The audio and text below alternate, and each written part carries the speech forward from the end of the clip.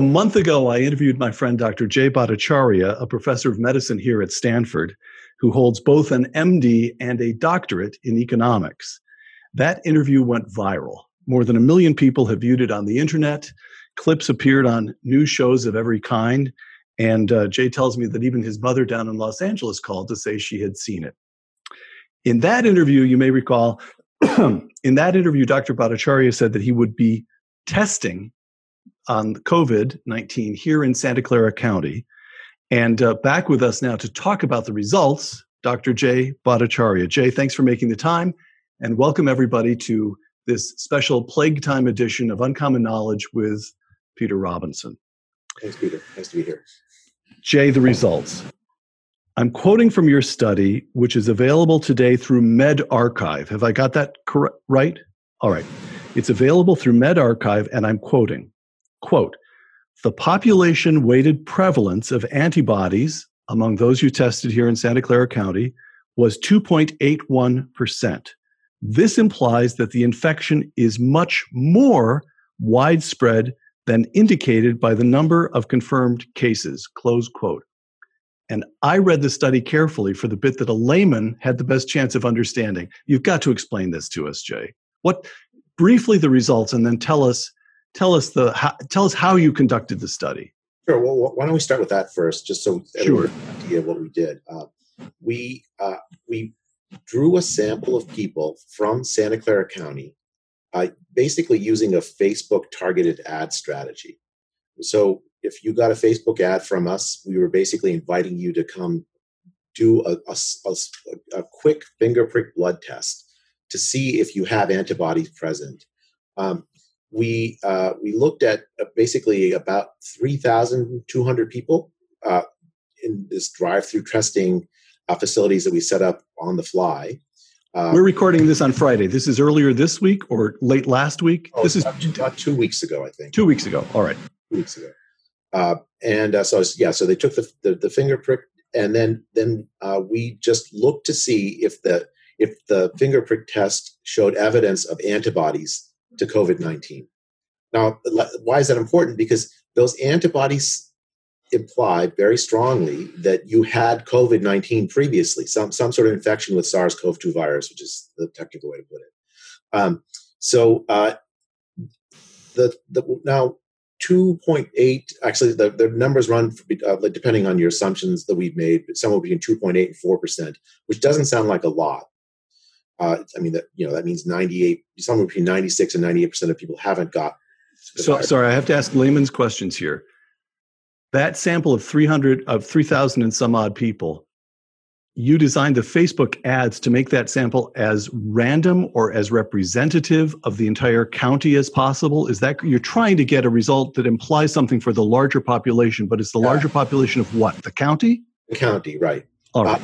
Although that strategy worked very well to some extent, we also had to make some adjustments because a lot of the richer parts of the county, they responded to the ads at a higher rate than the poorer parts of the county. But we know how many people live in each of these rich and poor parts of town.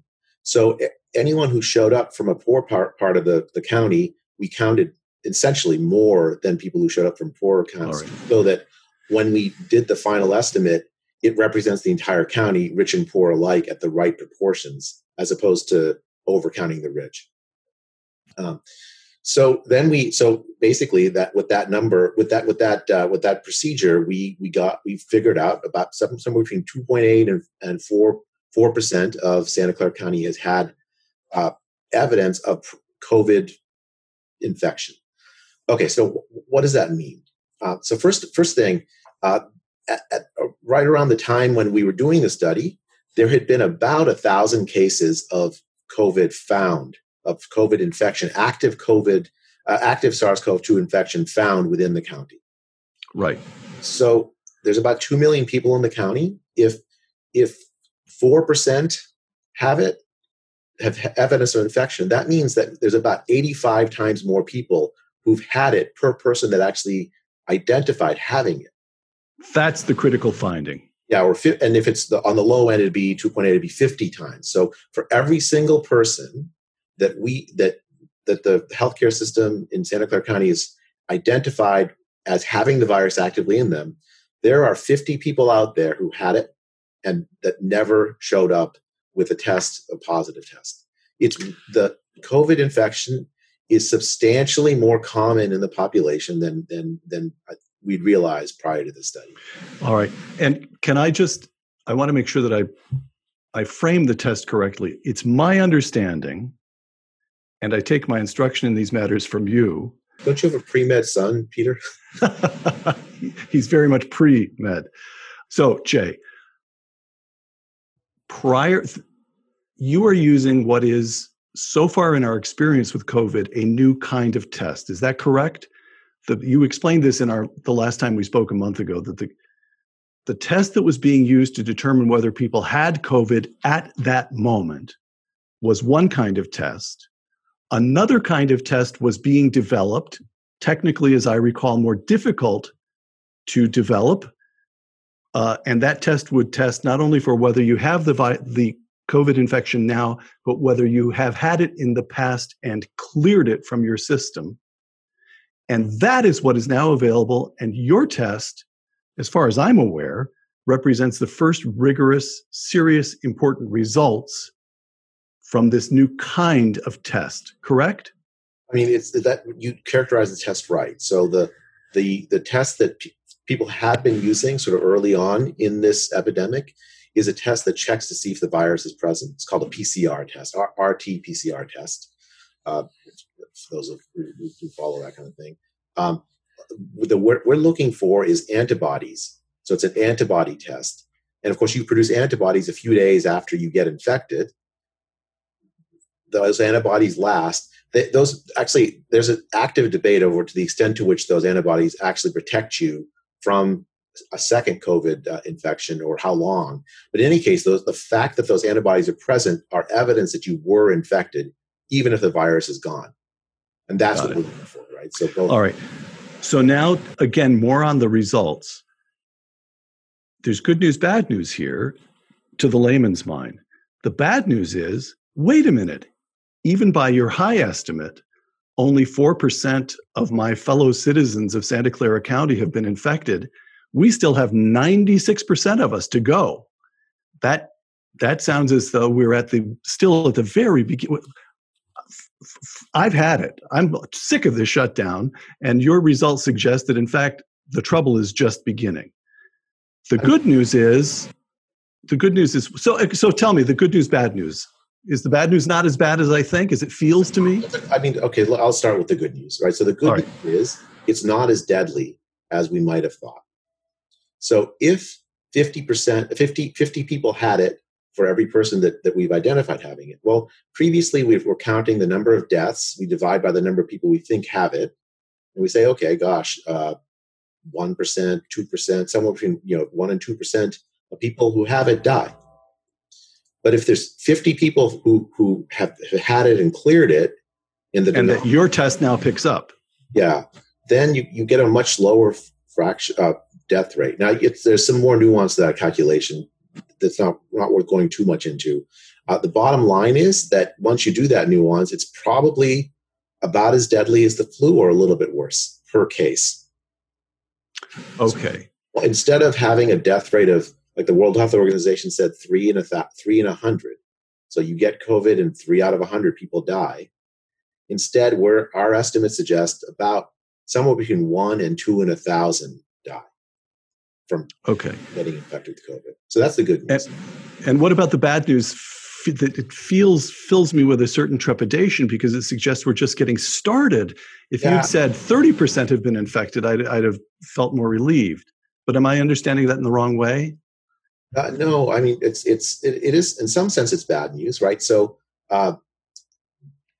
this traditional strategy to control new epidemics involves a strategy called contact tracing, right? So they find that Peter has the virus. Sorry, Peter. Volunteer. They quarantine you. Then they interrogate you and ask, okay, who else have you been in touch with? Oh, you've been in touch with Jay. Well, that means Jay now needs to get tested and possibly quarantined also, or isolated.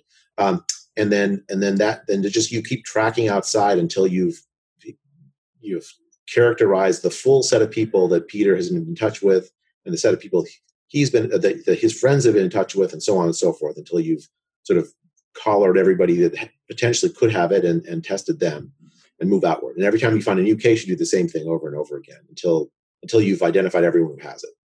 So if this many people have it, as we found, it is almost impossible to do that kind of contact tracing. Because you end up with the whole population. Yeah. Well, that's not, hopefully not the whole population, but it's certainly a very, very difficult challenge, even in the best of cases. But if you have tens of thousands or hundreds of thousands of people that need to get contact traced, then you just can't. There's no way to do it. It's just not a feasible strategy. So back, if I may, to what the new information contained in your results about the coronavirus, this new coronavirus. Again, I'm summarizing things as best this little layman's mind can grasp them. But basically, we've been told that there are three ways in which the coronavirus differs from the ordinary flu. And the first is the long latency period. You can go a long time without becoming aware that you have it. And the second, which is related to the first, is the high infection rate. What was it that I saw figures that each person who came down with COVID-19 infected 3 others? Well, of course, that's exponential. You'll end up in real trouble very quickly. Well, do your results affect either of those two? So that second number you said, that the three people infected, has to do with the policies that you follow. So if you have a shelter-in-place order, you're not, each person won't be infecting 3. I mean, that's part of the reasoning behind the shelter-in-place orders. So the latency period what you've discovered is that the latency period is often infinite. Lots of people get this thing and don't even know they've had it. That latency period has to do with the biological properties of the thing, but it certainly has implications for what we found. A lot of the people that have it probably never knew that they had it, have it and cleared it, and they could have infected other people very easily. It is very infectious, as you say. Even when you're totally asymptomatic. Yeah, I mean, I think it's less likely that you'll spread it if you're asymptomatic, but it's possible. It just makes it very difficult. So, okay, one more corollary to that piece of bad news that I gave you earlier. I mean, economists like to deliver bad news, right? The disease eradication is probably not possible. Like making COVID go away altogether from the face of the earth is probably not possible. All right. I can live with that because I think I've already adjusted my thinking to that. Here's the third fundamental way that COVID differs from the flu.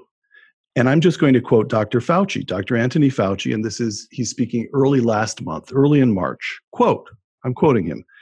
The flu has a mortality rate of 0.1%, 0.1%. This, meaning COVID-19, this has a mortality rate of 10 times that, close quote. And your results say? It's about the same as the flu on that order. It could be less, it could be a little more. So I guess now the estimates, I guess there's some nuance to them, and that latency period actually matters. So, I mean, we're presenting a conservative estimate. I think roughly it's on line with the flu.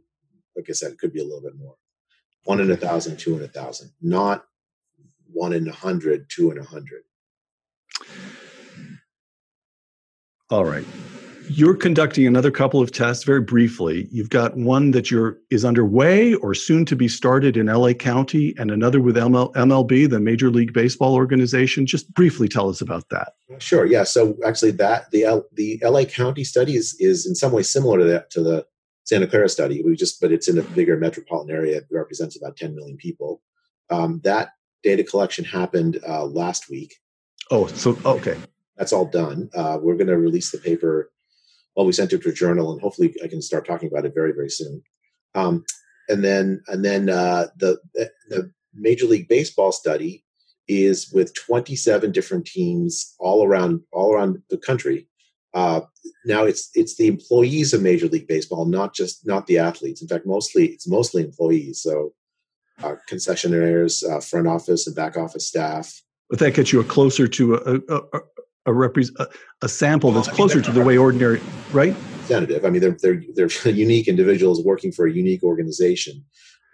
but they are a picture into 27 different community places very, very quickly, with an organization that has fantastic medical personnel and fantastic people to help organize a study that normally to get into all those places all at once would have taken years. Because of its Major League Baseball, now we're going to have a picture in those communities within a few weeks. We organize a study. It's spectacular. And when will those results begin to become available? Well, we just finished the data collection, so just all those. Oh, you've done that as well. Yeah, so we're going to. You've been busier than I thought, Jay. I've been very busy this past month and some. I'm gonna try to write the paper this weekend. We'll see how far I get. All right, we'll speed up this conversation so you can get back to work. So, Jay, the implications of your study. I'll come in a moment to the implications for what we ought to do now. But of course, the first question is, what does the study say about what we have done? If I understand you correctly, and I hope I've misunderstood, but what's in my mind right now is that we have just shut down the economy and thrown, over the last month, it's in the Wall Street Journal this morning, 22 million people in the last month have filed for unemployment insurance. And those numbers are bigger than the nation has ever seen before. You're telling me that we shut down the American economy for the flu? No, because the flu we don't have a vaccine for this thing. Many more people have died total for it. So it's not for nothing. I mean, we also didn't know the number, like we talked about last time. And so people were reacting to a scenario where it just looked catastrophic. 2 million Americans dead. That would have been catastrophic. I mean, so I don't really want to spend time too much on recriminations, Peter. No recriminations, because people were behaving they were within what has been done was within the realm of reasonable action. Yeah, I think so. Okay. I mean, I think we could go back and second guess, but it's not productive. I think what is productive is to think about what the right thing to do is now that we're starting to have a good picture, Correct. A better picture of how extensive the epidemic actually is and where we actually are. I think so. One of the major themes has been, and completely reasonably, like, when is this virus most deadly? Well, it's most deadly when you are living in a place with an overwhelmed hospital system or healthcare system or nursing home or whatever it is. You get a huge amount of viral load floating around. People the people who are taking care of the patients themselves are getting sick. Milan, Wuhan, New York. We've seen dramatic, evidence of this virus can become incredibly deadly when it overwhelms healthcare system. So that's the basis for the famous "let's flatten the curve" kind of idea. Right. I think that's completely reasonable. We basically should work very hard to avoid that, right? Because that's when the virus kills people at higher rates. So how can we do that now? Well, now that we have an idea of how extensive the virus is and how deadly it is, let's rework those models with this improved understanding, and then see where in the country we're anywhere near. Are we? If we lift up the cap, would we get near the capacity of the healthcare system, if you will? And in places where that it's safe, it seems safe, then let's start to lift the caps. In places where it's not safe, with the new data, we're going to be able to make those much more accurate projections about what would happen if we lift the cap. In places where it's not safe, well, then we keep the cap on. The other thing is going to be very, very important is to protect the vulnerable. Right? If you're older or you have some other health conditions, we know this virus is deadly for you. So working very hard to isolate those folks. And you've seen it actually in that 3-phase plan. I think that the president announced yesterday, right? Have you had a chance to look at that? Briefly, there's not a lot of. I haven't had a ton of time to look at that. I have to confess. All right, but it looks reasonable. It needs to get fleshed out. I think the main thing I would add to it is let's do these kinds of studies that I'm doing. Let's do them everywhere. Right. And we actually get a picture in every community in the country, and actually, frankly, the world of where we are in the epidemic. And then we can start to make reasoned decisions about where it's safe to lift the cap. And Jay, are you So you've already conducted 3 tests. The results of one of those tests are up today. The results of the other 2 will be up in another, well, if I can let you get off the computer and get back to work, you'll get that done sometime next week, perhaps 10 days, you'll have 2 more results. What other kinds of tests are taking place in the country? Yeah, Is the country engaged in the kind of testing regime that you believe ought to be taking place right now?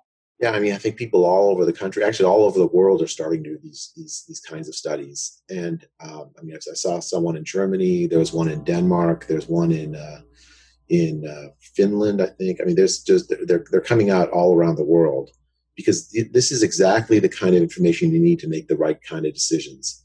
And in the U.S., I know there are groups all over the country that are gearing up to do these studies everywhere. I'm going to try my hardest to get to start to help to make those, but it won't be me. It'll be lots and lots of people doing these kind of studies.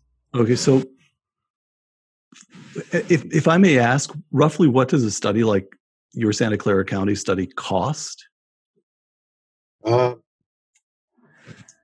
Well, we did that kind of on a shoestring. I mean, if we had a professional organization do it, maybe $200,000. $200,000. So the Federal Reserve has made $2.3 trillion in emergency lending available. Congress and the president, Congress passed and the president signed a $2.2 trillion stimulus package. We've shut the economy down for 6 weeks. That's got to be at least 2 or 3 trillion off the GDP. Should it be little groups running around scrapping to get their hands on 200 grand at a time, be doing this testing? What? 6 weeks ago, why didn't Fauci say, Mr. President, I need $100 million to the CDC to start serological testing the moment it becomes available across the country? It just feels to me as though the feds, you're serious. The feds are serious about the wrong things. Well, I mean, I think part of the issue is that, as we talked about last month, the tests themselves are relatively new. And I've learned a lot about the characteristics of these tests and the errors they have in the course of doing this research. It's stuff that people didn't know. I mean, I didn't know a month ago. So I think the worry about the error rates of these tests have slowed down some of the spread of these kinds of studies. Obviously, it hasn't slowed everybody down, but I mean, maybe I'm foolish to have gone ahead, but I think it was the right thing to do, because I believe this is critically important information, even though I know the tests are going to get better as better research gets done on them by immunologists all over the country. So, I mean, in a sense, like I'm rushed ahead because I think this number will help make policy.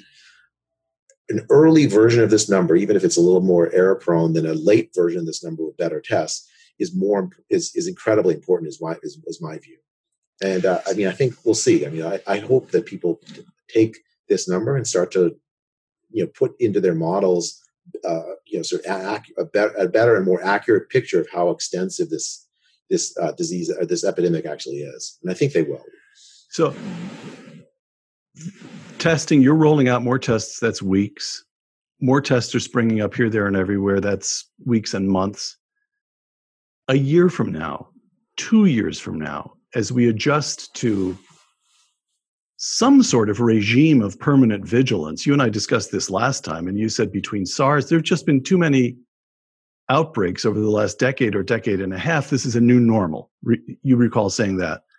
So is it too much to ask, to imagine at least, that CDC or somebody becomes charged with a regime of regular testing? What's in my mind, correct the image I have in my mind, is something like polling during a political campaign, where we understand the statistical analysis involved. You can use small samples to represent big samples. You know how people are infected in a certain city. You have a snapshot of the entire nation, state by state, county by county. We get very good at the testing. Is that what we need? Yeah, I think so. I mean, I think that would be a really, really a big step forward, so that when something like this happens again, and it will, we can much more rapidly deploy this kind of like testing apparatus across the country. I mean, it's polling is a good example, a good analogy with it. I mean, the other one is unemployment numbers, right? The unemployment numbers are based on a study of 100,000 people conducted every month by the Bureau of Labor Statistics. Every month, they just go and ask 100,000 people, did you work this month, or something close to that, and that's where the unemployment numbers come from. We could have a panel like that for this kind of like disease tracking. And then as soon as a new disease comes up and tests start to get developed for checking it, we just go to that same panel. And we have the equipment already in place. What about the civil rights aspects of this? We're in a phase right now in which you and I are seated where we're seated because the governor of California has told us to go home and stay there. You're in the office because you're an essential worker. I got a letter. Did I tell you my letter? I haven't seen that letter, but if you're not essential, nobody is. But can you get a rigorous enough permanent regime of testing based on volunteers only? Yeah, I think so. I mean, you can? Okay, so there's no the BLS, the Bureau of Labor Statistics. They're not forcing people to answer their questions about, are you working? They're people who they reach out to them and say, would you be willing to answer these questions? Say yeah, and then they ask them. I mean, people will say no. That's fine. I mean, you can make statistical adjustments for that non-response or the refusal. That's fine. I mean, I think, but there's no reason. That's not a reason to not set up that kind of infrastructure. Got it. All right. A few last questions, Jay. India. We mentioned last week, you still have cousins back in India. Uncles, I'm sorry? Uncles, aunts, you name it. All kinds of family. On April 14th, that's just a few days ago, Prime Minister Modi announced a strict 3-week national lockdown. And here we are only a couple of days later, and he's already made clear that he intends to extend that 3-week lockdown. As I understand it, he hasn't yet said how long the final date will be, but it's going to last longer than 3 weeks. What implications does your study have for India? I mean, it seems very likely that the disease is more widespread than people believe everywhere. I think India is going to start to do these sorts of serologic studies as well, and that I think they'll find the same thing. Because I know I'm obviously this is a guess because I don't know the numbers from there, but that's what's happened in Europe. That's what's happened here. I think it's likely to be true in India as well. And the number, because there are many, many very densely packed cities in India, the spread of the disease is probably more faster there than here. Now, of course, there's a lot we don't know about the virus, so that guess could be wrong. But again, it's just like we talked about last month. We won't know until we run the numbers there.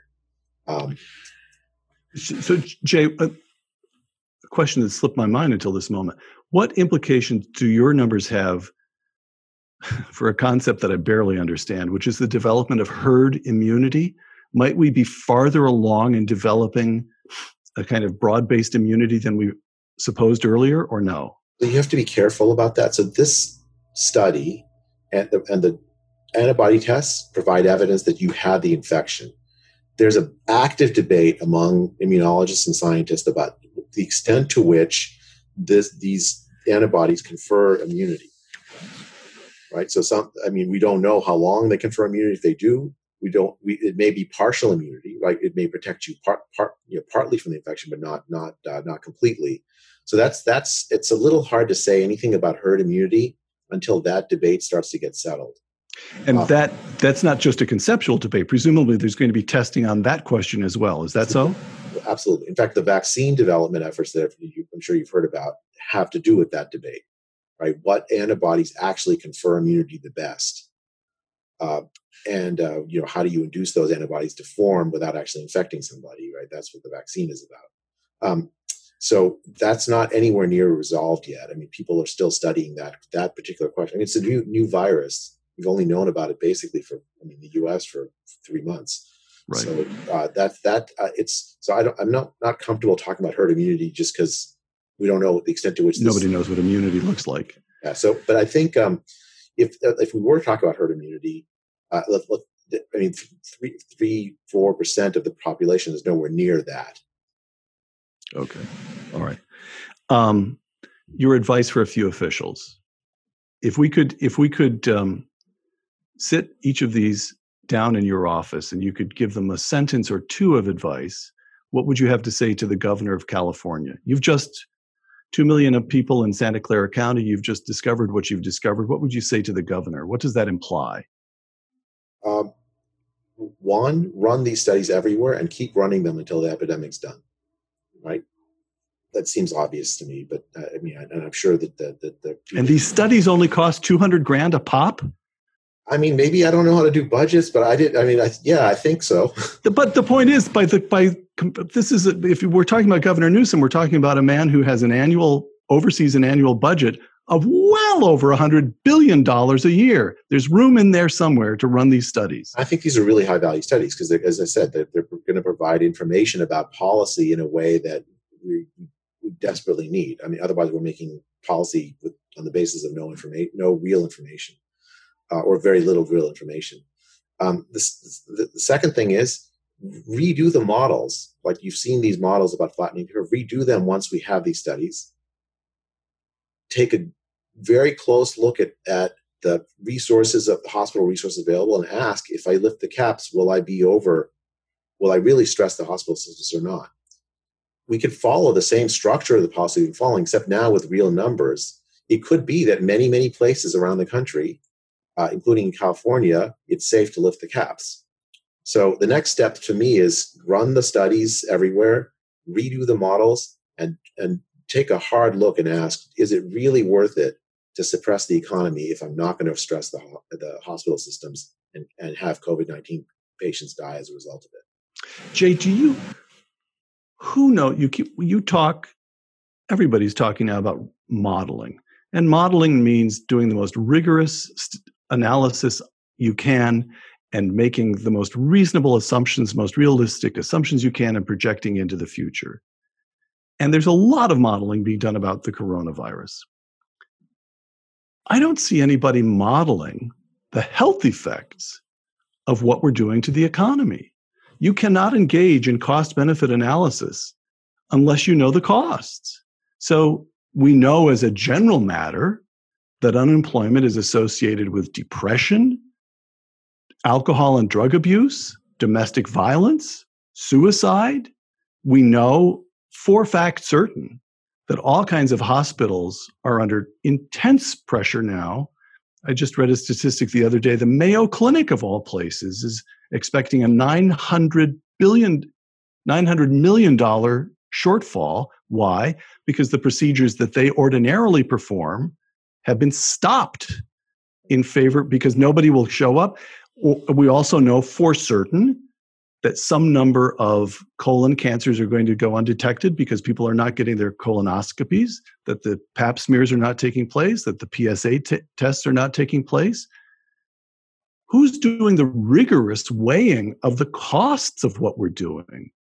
It just seems to me as though we have this very vivid image of, to the nearest dozen, how many deaths might occur under this scenario or that scenario or the other scenario. We've just shut down the economy and thrown 22 million people out of work. Nobody really seems to be modeling the health effects of that. Am I wrong about that? You're not wrong, Peter. And it's even broader than you say, right? Because it's not just the United States. Nearly every country on earth has implemented these kinds of economic caps.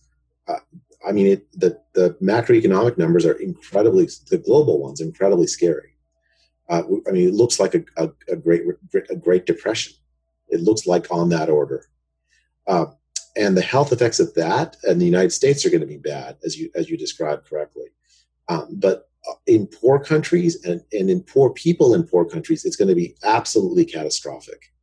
Those lives count for something, and they should count for something, I think, in the calculus. And they're not counted right now in the calculus. We're just counting COVID deaths. What would you say to Dr. Fauci? What would your one or two lines of advice be to him? These seroprevalence studies everywhere, they're not that expensive. Don't worry about the fact that the tests aren't perfect yet, because they're good enough to get numbers that will guide policy right now. And we desperately need to do that so that we can actually start to do the right thing. It's not that I should be careful. I don't mean to say that they were doing the wrong thing. I mean to say that we'll now start to have enough information so that we can figure out what the right thing is.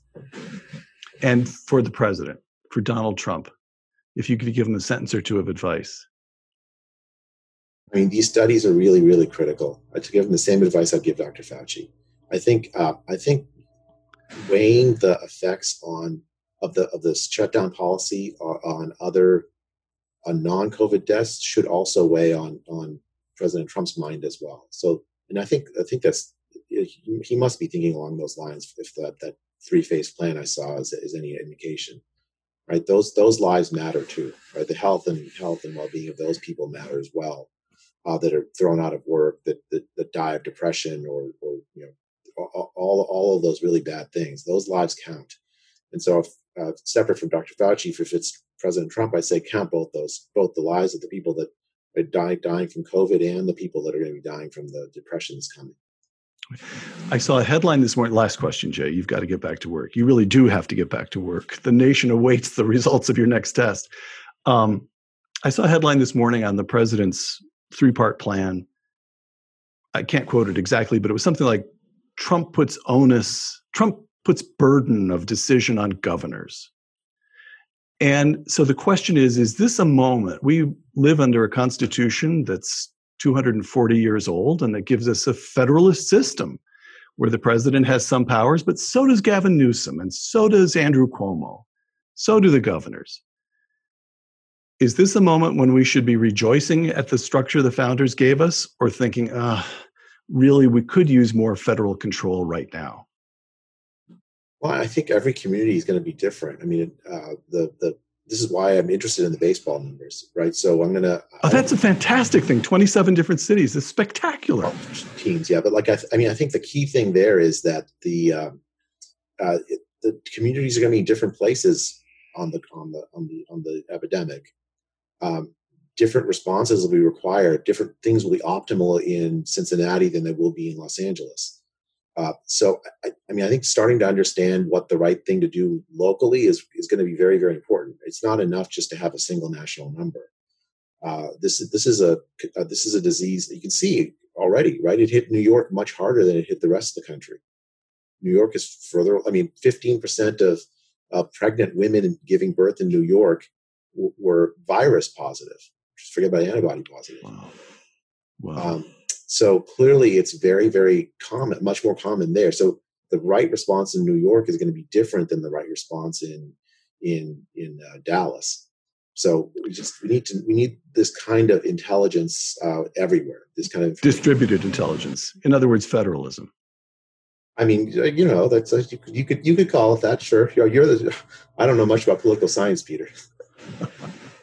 Jay, help me to understand yet another aspect of this. We've been told that we need to flatten the curve. Now, I get the impression that when some officials talk about flattening the curve, all they're saying is that we need to slow the advance of the virus. And that's all that we can do, just retard the advance. But others seem to be suggesting we need to flatten the curve so that we slow the advance of the virus until we get a vaccine, or until warmer weather comes along, until we eradicate this thing. Can we eradicate the coronavirus? I don't see how that's possible at this point. Based on the findings we have, it's too widespread. And it's not just, we picked Santa Clara and we picked LA because there were places that we had connections and we could actually get the study up and running quickly.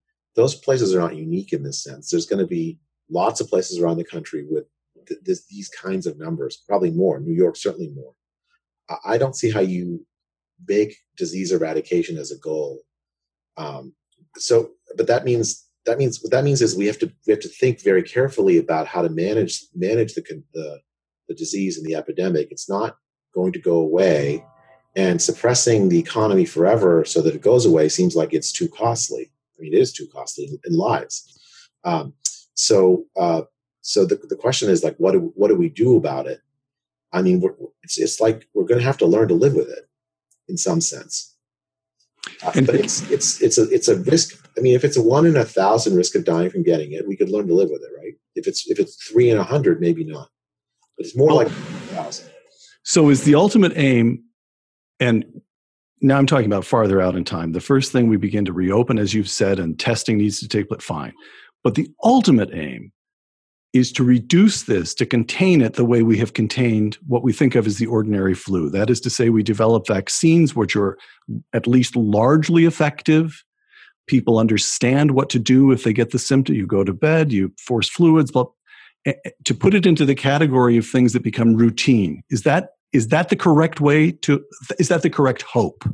Yeah, that's my hope. And also that better treatments can become available. All of that is fine. It's just, the question is, do we shut everything down until that happens? I mean, the only reason you would ever, you would do, if it was a 3 in 100 death rate, you might do that. If it's 1 in 1,000, and you know there's deaths on the other side of the policy, then you wouldn't do that.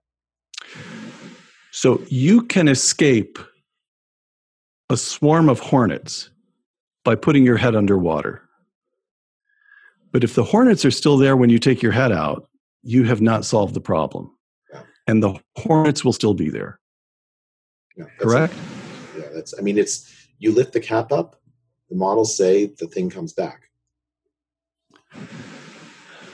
Could you end on a cheerier note, please? I'm an economist. We're the dismal science for a reason, Peter. Jay, you have work to do, but thank you. And before we say goodbye, look right at the little green light on the camera and say hello to your mom. Hi, Mom. Dr. Jay Bhattacharya, big shot, professor of medicine here at Stanford, but still his mother's son. Thanks, Jay. Back to work now. For Uncommon Knowledge, the Hoover Institution, and Fox Nation, I'm Peter Robinson.